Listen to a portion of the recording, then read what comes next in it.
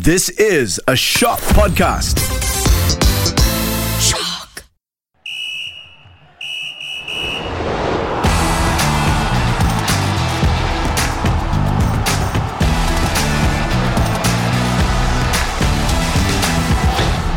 Hello and welcome to the Podball Sportscast, the podcast that will have to dig deep to poke fun at Manchester United today. What can I say? They had a rare weekend off. Usually they have their off days on the pitch, not this weekend. Today in the House of Pod, we have Nicholas John. Hello, hello. He's the only one among us who had a weekend off. Also, there's Karami Kamil. What's happening, guys? He wishes he had the weekend off, plus the whole week as well. I am Faisal American. I am just off. That's right, I just compared myself to rotting food. Let's start off with the FA Cup. We're going to see a mouth-watering semi-final between the two EPL title contenders, namely Manchester City and Liverpool. City advanced with a 4-1 win over Southampton. Not the result you'd expect if you just saw the first half. Both teams were level at 1-1 at half-time. Aymeric Laporte's own goal cancelled out Raheem Sterling's opener. But City really hit back after the break. Kevin De Bruyne, Phil Foden and Riyad Mahrez all found the back of the net. At the end of it, City had 64% possession, 19 shots in total, 6 were on target. So overall, a good result for City, guys.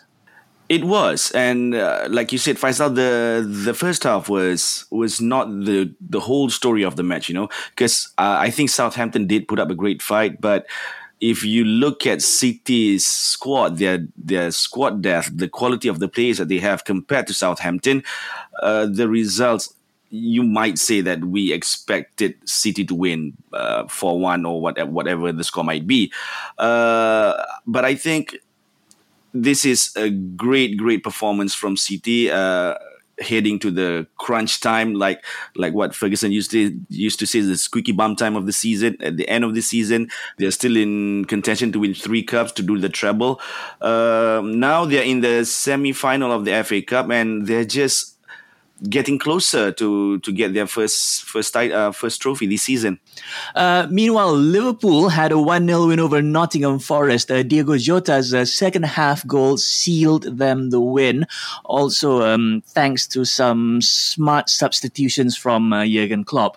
It also saw Liverpool maintain their excellent domestic form, 13 consecutive wins in all competitions, plus their penalty shootout win in the EFL Cup final. A fun fact, it was Liverpool's first FA Cup semi under Klopp, and I'm sure Liverpool fans had me too. I'll bleep that out. This is a family-friendly show, damn it.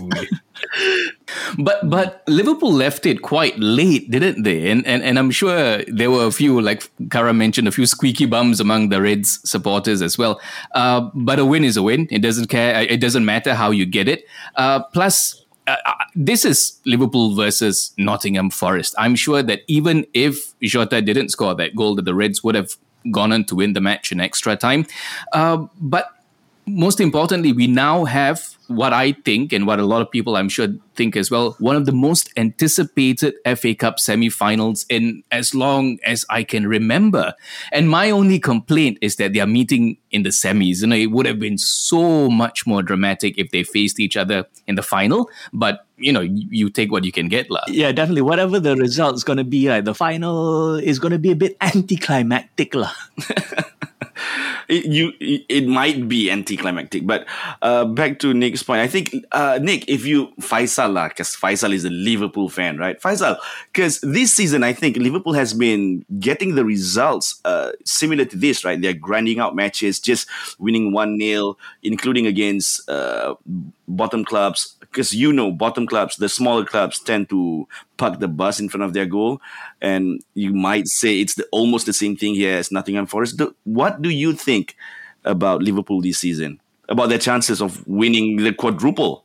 Remember what I said last week about tempering expectations? so that is a given, right? But I am impressed with the depth that they have now compared to last season. Klopp can field any team that he wants. If the result is not going their way, he can just bring in people like Henderson on, and then they can just turn the result to their favour. So that is the thing that's impressed me the most about Liverpool this season. For me, that is the main reason why they're still in contention for 4 trophies. Can they get it though? Again, tempering the expectations. Let's just say that I have a better chance of scoring with a supermodel than Liverpool winning the quadruple. Okay, anyway, as Nick mentioned, City will take on Liverpool in the semis next month. This is good. It happens amid an interesting period for both teams now. For Liverpool, the FA Cup will come just a week after they face City in the Premier League, and in between, the Reds will have to travel to Benfica in the Champions League quarterfinals. After the FA Cup against City, they'll have to prepare to host Manchester United at Anfield. As for City, the clash comes after their Champions League away tie at Atletico Madrid, and this is always a potential banana skin. So, I am not smart enough to predict the outcome of this particular FA Cup semi, given all the circumstances happening before and after.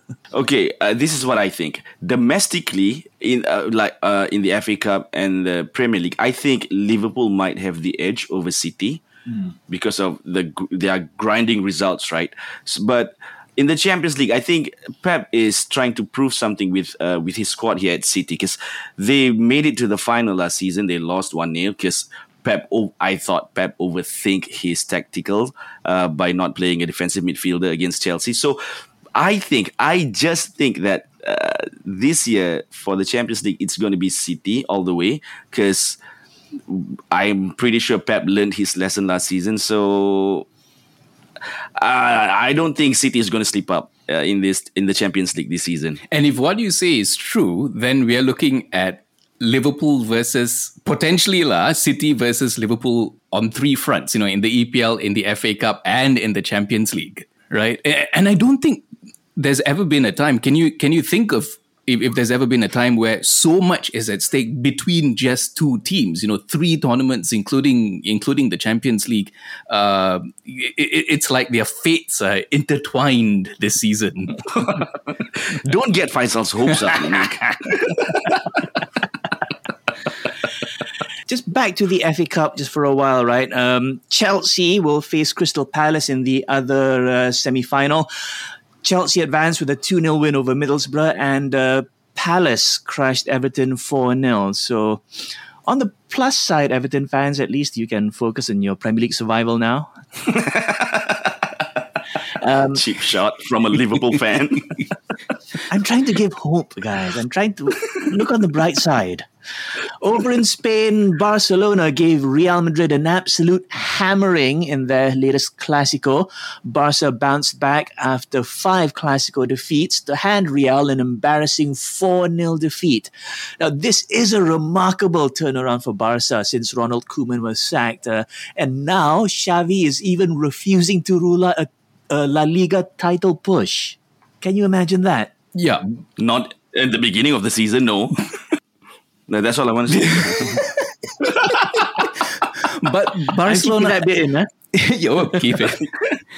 But Barcelona have been on fire since Xavi came back to take charge, and they've won their last 5 matches. They're up to 3rd in the league standings. And you talk about title push. I think Barca are definitely in a good position to capitalize if Sevilla and Real Madrid start slipping up. And Madrid are already showing signs of slipping up, right?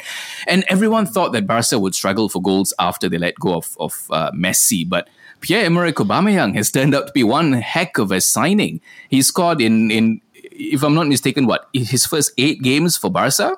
And who would have thought after what we saw of him at Arsenal, it's almost like he's reborn. Yeah, definitely not Arsenal, Nick. What can I say? It just goes to show that a prima donna footballer needs a prima donna club. But say what you want. It's working for him, But Carlo Ancelotti did apologize to Real Madrid's fans because of their poor performance. But I think that Nick did say Real might slip up, right? But I I think that this is just a blip in Real Madrid's season, because they did go into the Clásico without their main striker, their main man, Karim Benzema, who's out injured. I'm pretty sure once Benzema is back, I think Real will get back on track. They're still in the running in the Champions League, they have a healthy lead in La Liga. 9 points over Sevilla in second place. So it's going to be very, very difficult for Barca to make a title push. But let's not rule anything out, because we've seen weird things happen in football, like when Barca beat PSG 7-1. What was it? 7-6 on aggregate, which was crazy. So yeah, I'm pretty sure it's going to be one heck of a title race in La Liga. We briefly mentioned the Champions League quarterfinals earlier, specifically Man City versus Atletico Madrid, which is going to be one of the highlights from the draw late last week. We also briefly touched on Liverpool versus Benfica. Another big one is Real Madrid versus Chelsea, as well as Bayern Munich and Villarreal. Let's move on to Formula One. The new season kicked off with a Ferrari 1-2 finish at the Bahrain GP. Ferrari's back at the top. Who would have thought that? Charles Leclerc won it ahead of Carlos Sainz, with Mercedes' Lewis Hamilton in third place. Meanwhile, it was a race to forget for Red Bull. They had a double retirement, and it was a good result for Haas. After all their preseason troubles, Kevin Magnussen finished in P5, and Mick Schumacher just missed out on the points. As a result, they are third in the constructors' standings. That is definitely not something you would have expected, given the end of last season, Nick. Yeah, no, it's not what you would have expected at the end of last season. But then also remember, we talked in the last show about the kind of quality that Magnussen can bring to Haas, and he proved it with his experience. And P5, right? He finished P5. Yeah, so very good result, and it's the kind of thing we can see more from Magnussen moving forward. But it's also good to see Ferrari back with a bang for their first race win since 2019. And all during preseason testing, everyone was saying how Ferrari were the surprise package, that they have the pace. Mm-hmm. True enough, it turned out to be the case here. And Leclerc, I think he has long been tipped as one of the future stars of F1. Finally, now we get to see him in a car that can match his talent. So very promising for them. And you also mentioned Red Bull's retirement. It could be a sign of potential reliability issues for them. They have the pace. We saw how Verstappen was neck and neck with Leclerc for much of the race, but maintaining that pace until the checkered flag, I think, will be a challenge for them. And I think it all has to do. Most of the teams here are still sort of like finding their footing, with all the changes to the regulations and all that. Especially Mercedes.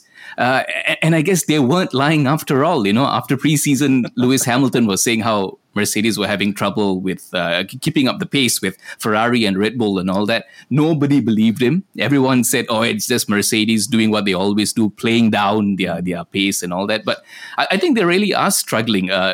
Because even though Hamilton made it onto the podium, he was only there because Sergio Perez retired. So for the next couple of races, I think, at least, we will see Ferrari and Red Bull kind of finding their footing. And then after that, once they come to grips with it, then we'll see like the real title charge. But it's also good to see that this time is going to be between three teams, Red Bull, Ferrari, and Mercedes, potentially. Mm-hmm.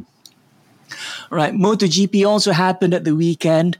Don't you miss it when they raced on alternate weekends, F1 MotoGP? Anyway, Miguel Oliveira won the Indonesian Grand Prix ahead of Fabio Quartararo and Johan Zarco. There was a huge rain interruption, and at one point they actually brought out a Bomo. Sure, we can joke about it, guys, but let's be realistic. I'm pretty certain Sepang had a few Bomos on retainer as well. They probably call them weather consultants for accounting purposes. Yeah, I'm pretty sure Sepang do have some, but I was really, really intrigued when they brought the Bomo out. At Indonesia, I thought that you could just do it behind closed doors, right? To maneuver the weather, you might say. Maneuver the clouds. Yeah. So I thought it was an interesting experience. And some of the riders were globally. her. So now, like globally, a BOMO is a thing right now. So that's great. I guess. I wonder if some of the European circuits are considering, bringing her in now. Hey, it's not a bad idea, actually. Indonesia's new export, motorsports BOMO. Why not? Yeah, why not? Well, whether you believe it or not, say what you want, it worked. The race went ahead. Yes, it did. It did work.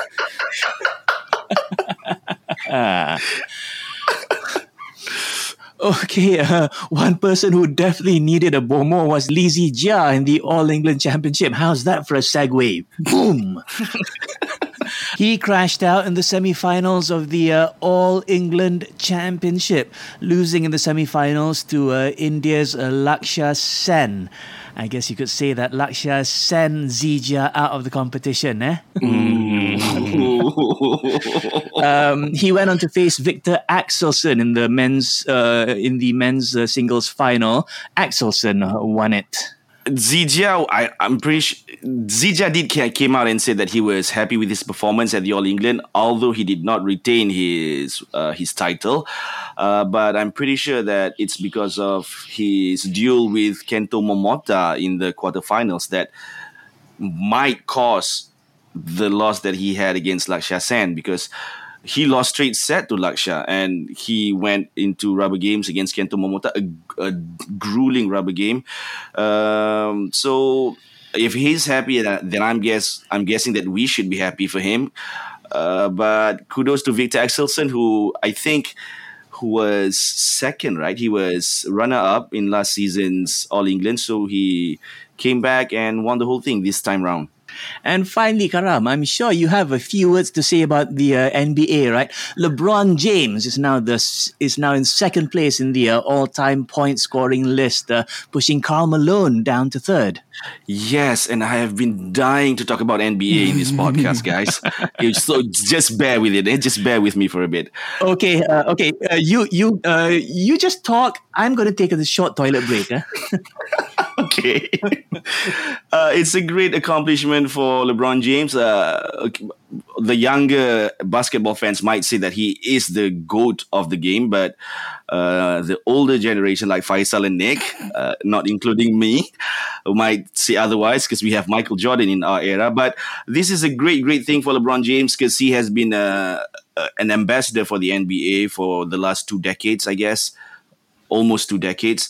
He's been playing since 2004. So to see him knocking down Karl Malone, another legend of the game, down to third, and now what? I think LeBron James is just a couple thousand points behind the leading scorer, which is Kareem Abdul-Jabbar. I think it was around almost 2,000 points. So if LeBron James continue his career for another couple of seasons, he just might beat Kareem Abdul-Jabbar, but that might be a tough ask because he's 37 now.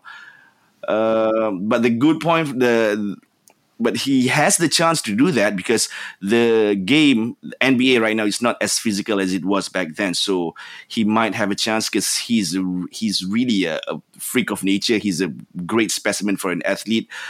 I'm rooting for LeBron to be the leading scorer for NBA, and I just hope that at the end of the season, during the play-in tournament to the playoffs, I hope that LeBron can carry the Lakers into the playoffs. So who's the GOAT for you then? LeBron? Yeah, Jordan? Who's old now? Kareem, man. Kareem. Oh, Faisal's even older. He's the only Kareem that matters. Sorry, Benzema. Well, that wraps it up for yet another episode of the Podball Sportscast. But before we go, I just want to say that with all that is happening globally, or should I say that is still happening globally, it is understandable that things can get a bit more overwhelming. So try to stay positive, my friends. Take care of your health, both physically and mentally. Remember, you are awesome. We love you all. I'm Faisal American. I am Karami Kamil. And I'm Nicholas John.